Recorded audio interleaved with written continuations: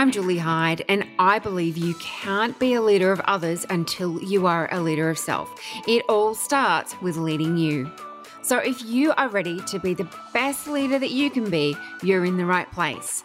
I'll be chatting to a diverse range of leaders who will spill the beans on their leadership, how they changed the game, insights into their mindset, and how they built the courage and resilience to be a modern leader with impact. Let's get into it.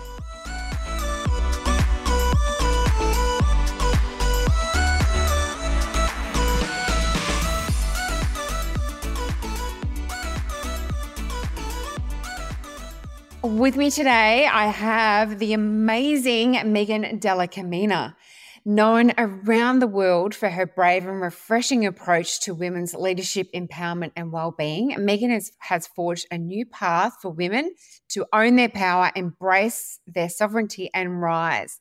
She's a best-selling author and the founder and CEO of Women Rising, a women's leadership and empowerment company with a mission to support women in their career, leadership journey, and life.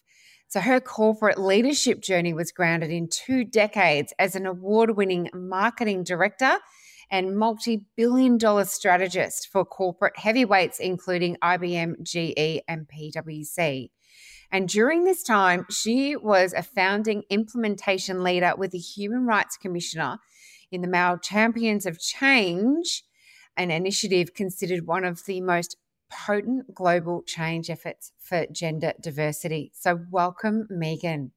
Thank you. Thank you, Julie. I'm so happy to be here. We're going to have a great chat, I'm sure. Oh, we absolutely are. And there's so much that I'd love to talk to you about that we're going to be splitting this conversation into 2 parts. So there's a lot to get through. So I'm just going to jump straight into it. And as this podcast is called Leading You, I love asking this question of my guests, which is, if you were the leader of the world just for a day, what would be the 3 things that you would do? It's such a great question. Like, what a powerful question. And I know that we haven't scripted the interview and it's all going to be very organic, but you did pose this question to me. And I'm glad you did, because I had to really think about it. Like, it's a big question, right? So here's what I think. Number 1, I would teach everybody in the world to meditate. So mandatory learning around meditation, and we can get into that if you want to, as to why I think that's important. I would redistribute wealth with the goal of solving hunger and homelessness and restoring dignity to people. And the third one is, of course, I would magically put more women into leadership roles in every place where power resides in the world.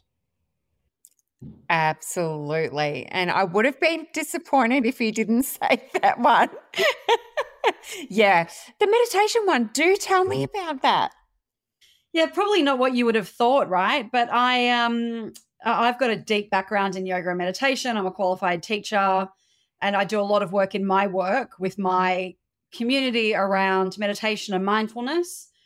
And I certainly, from my own experience of being a 2-decade-long meditator, and what I see with students, when we learn to sit, be with ourselves, be still, and breathe, it really does change not only us, but our perspective on the world.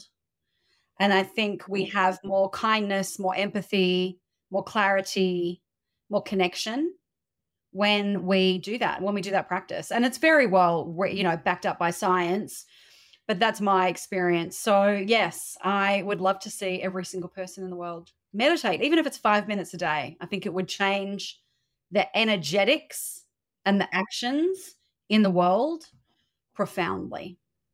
Yeah, I love that. And we certainly need a lot more kindness and love in the world today. So if that's going to bring it about, then bring on the meditation. So I am really keen to tap into your passion for empowering women and where that came from. And no doubt your experience as a female leader in a male-dominated industry fueled this. So could you start with sharing some of your amazing story with our listeners? Yeah, sure. Thank you for asking. It's really interesting. I ponder on this quite a lot because my background, the way I grew up, I was always surrounded by boys and by men. I was in my sort of teenage years, my formative years, I was always in a band. The band was full of boys. That was my social group. The school that I went to was a very small school. And from year 8 to year 12, there were 6 girls and 22 boys. And that was the makeup of my whole high school experience. So again, this male domination.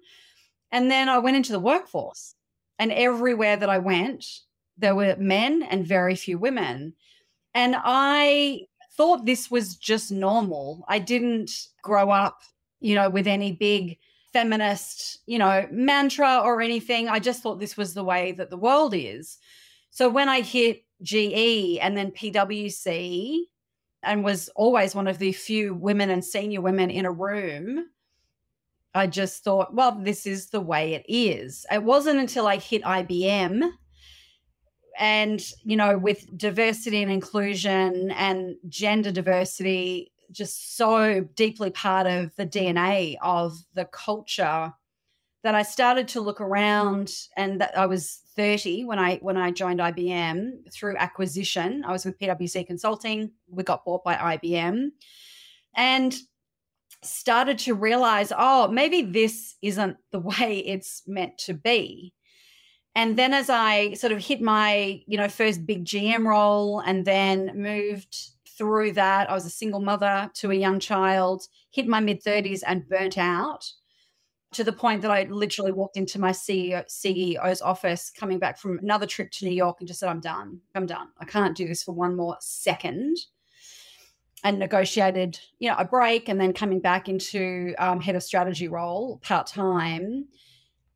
Then all of the pieces started to fall into place of there's a better way to do this. There's a better way to be a woman at work. There's a better way for culture and for leadership to be more inclusive for women at work and all genders, all people.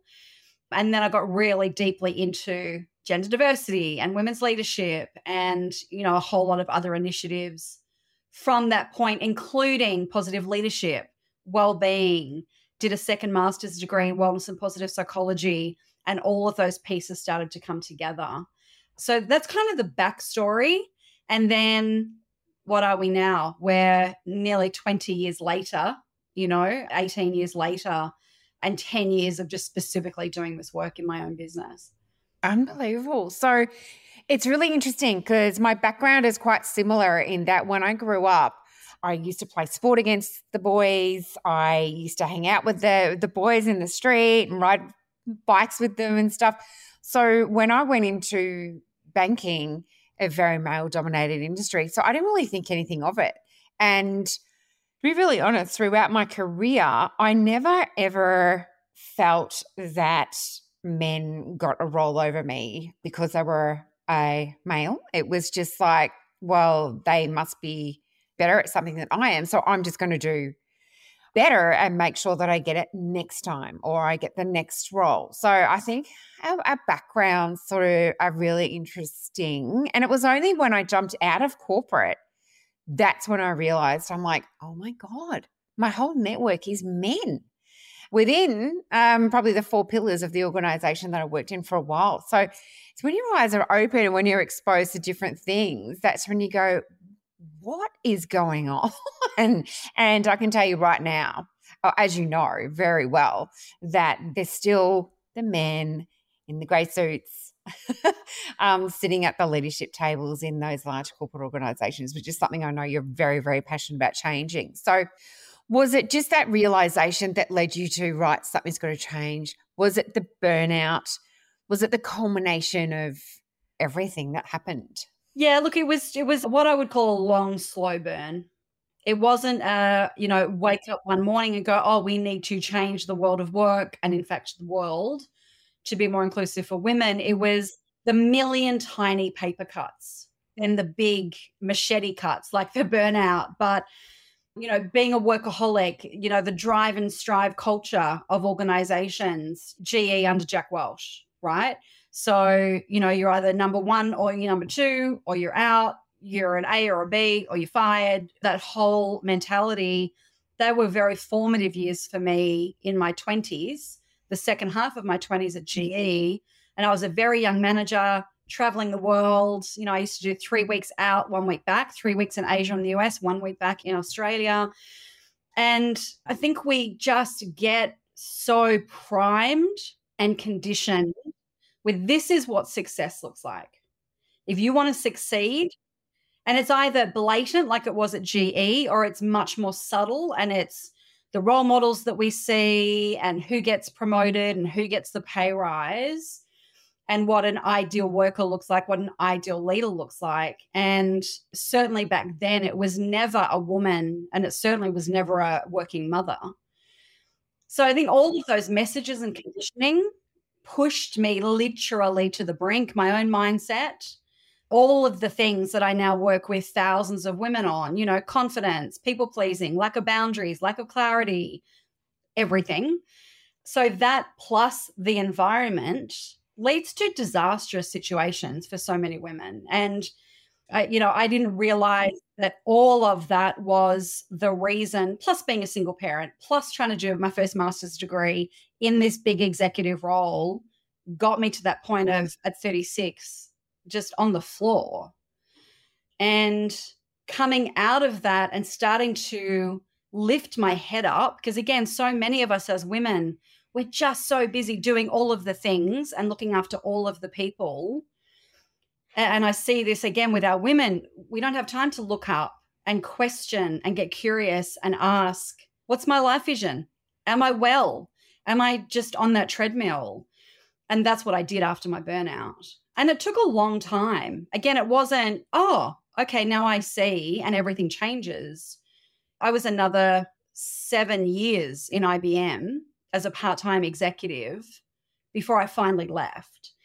And that's where it was the pieces, learning, observing, getting really involved in more involved in gender diversity. I already was doing that second master's degree. But most importantly, I think doing my own inner inquiry, my own inner work, and then starting to work really closely with women, coaching, listening, watching the workplace, just trying to make sense of it all for myself, doing more research, writing my first book, which was getting real about having it all and starting to question, what are we doing and how do we change it? And then that has led to the last 10 years and, everything that's come since. Your point about women just don't have that opportunity to look up is so relevant. And it's something that I hear from women so often. It's that they have a massive problem with putting themselves first at all. It's always that they're wanting to prioritize others, whether it be it's their role, it's their family, it's their children. It's never them. And they'll hear a message, but it doesn't necessarily trigger action straight away. And I think it's sad that so many high-performing women get to the stage of burnout for it to go, hang on, something's got to change. Like to get to that stage, where you were just on the floor, like that's pure exhaustion. That's terrible to hear that so many people go through that. We're actually seeing epidemic levels of burnout amongst women. We're seeing it in the global research, and we have new research that we've done that also shows record levels of burnout and also a massive increase in stress that women are facing over the last 12 months. So the work that we need to do as women to put ourselves on the list, not even from the bottom of the list. So often we're not even on the list, and prioritize and stop feeling guilty for and give ourselves permission to take care of ourselves, to think about our life vision and what we want, to look at where there's meaning and purpose, to focus on our own well-being. So often and I did this for a long time, we wait for permission for someone else to say, oh no, it's okay for you to have a break, or it's okay for you to go for a run or do yoga or change your career or stop working and stay home. We need to give that permission to ourselves so that we can live our lives in our power and not wait for someone else to say, here you go, have agency over your own life, which is how we've been conditioned. So there's a lot in there, but these are big themes that I see coming out in our community, which is thousands and thousands of women, and also in the research that we've just done. Yeah, absolutely. I totally agree with you because it's like there's that guilt, and it's not even just the mum guilt that women experience. It just seems to be just purely guilt for actually doing something to serve ourselves because, naturally most women are nurturers, I found, and just want to keep giving, giving, giving to others. Like, it's such a complex issue, right? It's very nuanced and layered, and it's the way that women are conditioned, the way that we're cultivated and socialized, and in any intersectional element into that, culture, race, age, and it compounds even further. And then you overlay the patriarchy and all of the norms and expectations and how the world works according to how it's been designed. And it's very easy to see, well, of course, there's all of these challenges, but we don't talk about that. We don't talk about the complexity of that. We just talk about, oh, well, go take care of yourself and set a boundary. Well, okay, but within which framework am I trying to do that for myself as a woman? And this is when we start to unpack it and we get into it. We talk about the heroine's journey and all of the challenges that we can face as women. Then we can start to do our work. But otherwise, we're just dilettantes, like trying to float along the surface and not understand the deep-seated, deep-rooted issues and what we're actually up against and what we need to overcome and unlearn to take that power back. Yeah, and I really encourage people to have a look at Megan's website because it's such a powerful statement there on your homepage. It really hit me. And I was like, yes, absolutely. So leading into that, and I suppose it's a really good time, I think, to talk about your program because like you say, you need to unlearn all of this, which is so hard. So can you tell us about your Women's Rise program and how you get women together to do this work? Yes. Thank you for asking. So I'm founder and CEO of Women Rising, and our signature program is called the Women Rising Program, which makes sense. So this is a 4-month journey. We take women on. We have thousands of women in every intake, and we come together and go through sort of an 8-module journey over 4 months that really go into these challenges and issues. We talk about, the first thing that we talk about is life vision. What is your life vision? And for the vast majority of women, they've never thought about it because of the reasons we just talked about. So busy taking care of everyone, doing all of the things. So we look at life vision. We look at our concept around radical confidence. We're looking at career evolution, career mastery, personal branding, mentors and sponsors. We journey through authentic leadership, one of my favorites, where we unpack, like, what is the current leadership model? What does new leadership look like? We do a deep dive into Jacinda Ardern, actually, as one of the models of a new breed of leader. We're looking at feminine and masculine traits in ourselves, in the workplace, regardless of gender. And it's a really interesting lens to start considering, who are we? How do we show up? What are the structures in which we show up? And how do we get to our authenticity? And then we go through well-being on all levels, physical, mental, emotional, spiritual. We look at influence and impact, those core building blocks of executive presence, communicating with power, understanding how to deal with conflict and managing derailment factors. And then we look at building grit and resilience and how to lead change. So how to take that self-leadership journey beyond ourselves and into our families, our communities, our teams, our organizations, and beyond that. So it's this really unique fusion of science and spirit and experience. And what I find is so profound is, yes, we get amazing groups of women that come in, but the similarities of the challenges that women face, whether it's confidence or their career path or their well-being. And, we've currently got women from 36 countries in our program. The similarities are much bigger than the differences, even across culture, across age, across stage. It's one of the things that surprised me the most, that we have women who are 25, we've got women who are 55. And there's just, we've got women from China and India with women from France and the US. The similarities that we all experience and face, I think, would shock most people. And that's what the women, they say, oh, I thought it was just me. I thought I was the only one.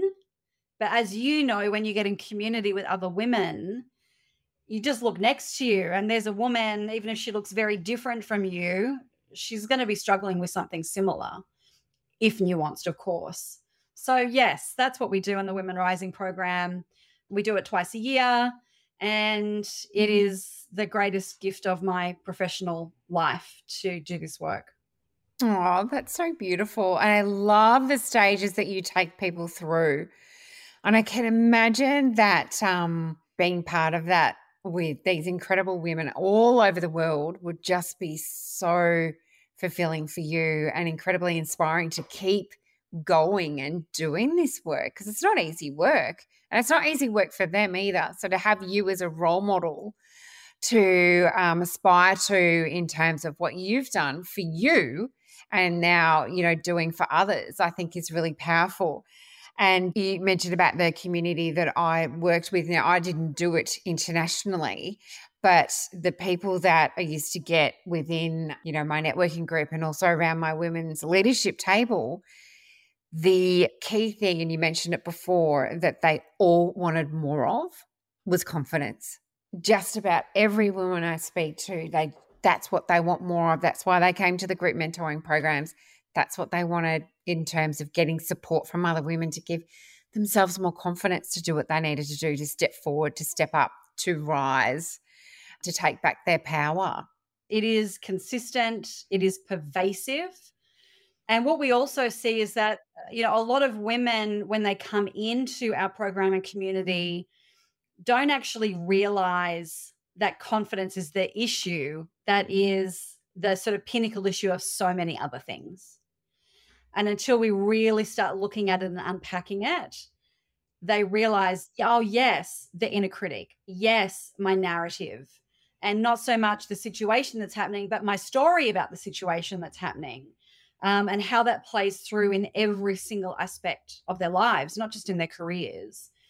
It's very powerful work to do that. I just actually came off a call. We do a free community call every month, and the topic this month was confidence. So I just come off a call with, hundreds of women. I teach, and then they have the opportunity to ask their coaching questions, and you just see in the comments of the chat, oh, me too. I have that same issue. Thank you for asking that question. Thank you for those evidence-based tools that we teach to help them move through that. It's work for all of us too. And as you say, it's not easy work.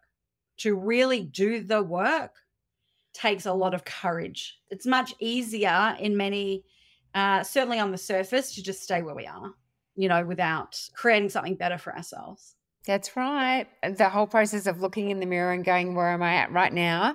That can be really confronting. I'm going to leave it there for this chat today, or this chat now as the first part, because in the second part of our chat, I really want to tap into your mindset, because I think it's an incredibly powerful one from start to finish. I want to really tap into that and understand. And then because, we're really doing this in line with International Women's Day, I really want to get an insight into what you think needs to change within organisations to achieve more inclusiveness, parity, and gender equality. So everybody tune in next week for our next chat. So thanks, Megan. Thanks, Julie.